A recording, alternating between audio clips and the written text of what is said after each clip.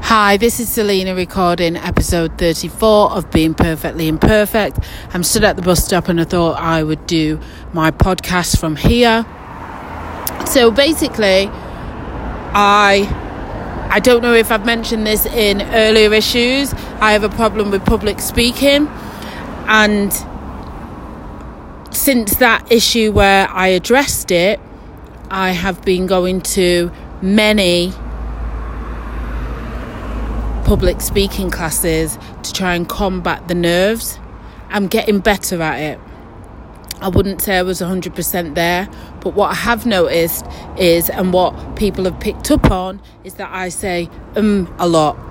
I don't know whether in the last podcast I talked about this, but one thing they did say, and I have tried this and it does work, I am speaking very freelance here, so what I have been told is to speak slower and think about what it is that you're going to say and focus and concentrate on what you're saying, as opposed to thinking about 101 other things other than what you are trying to do, which helps with having to stop, think and say the word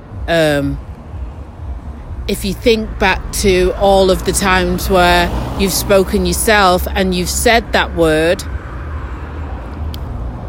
it's because you're thinking of 101 other things and not focusing on what you're talking about, or you've got 101 other things racing through your mind and you're not fully focused on the person you're speaking to. Ultimately, or if you're talking to yourself, you'll find that you'll stand there and go, what was I just thinking about then? It's a common word that everybody uses.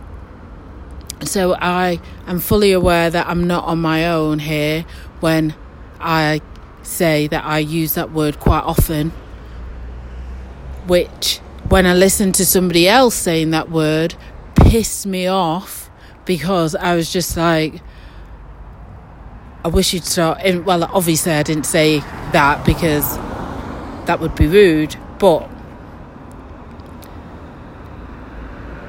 I did think, I wish you would stop saying that word, because it is actually, very annoying when you hear somebody else saying it. So I can't imagine how people must have felt while listening to this podcast, me saying that word frequently. I'm also aware at this current time I haven't said that word once. So the idea is for you to speak slower, like I'm speaking now, to be clear about what you're saying. I mean, most people would write down what they're going to say on a podcast and go over it and rehearse it and then do the podcast. I, however, don't do that. And there's a reason for that, because I'd like it to be a little bit more authentic than me writing something down just to get it right. So that's why I freelance a bit more than most. So the idea is that you think about what you're going to say, you speak a lot slower, which gives you time to think about the next thing that you're going to say, and as a result of that, you don't end up saying the word as often as you normally would, because your brain is totally focused on the present moment, on the here, on the now, which brings it back to spirituality, where they say be present at all times. And when you're not present, then you're not fully living in your true moment. Well, I would identify that as the same thing.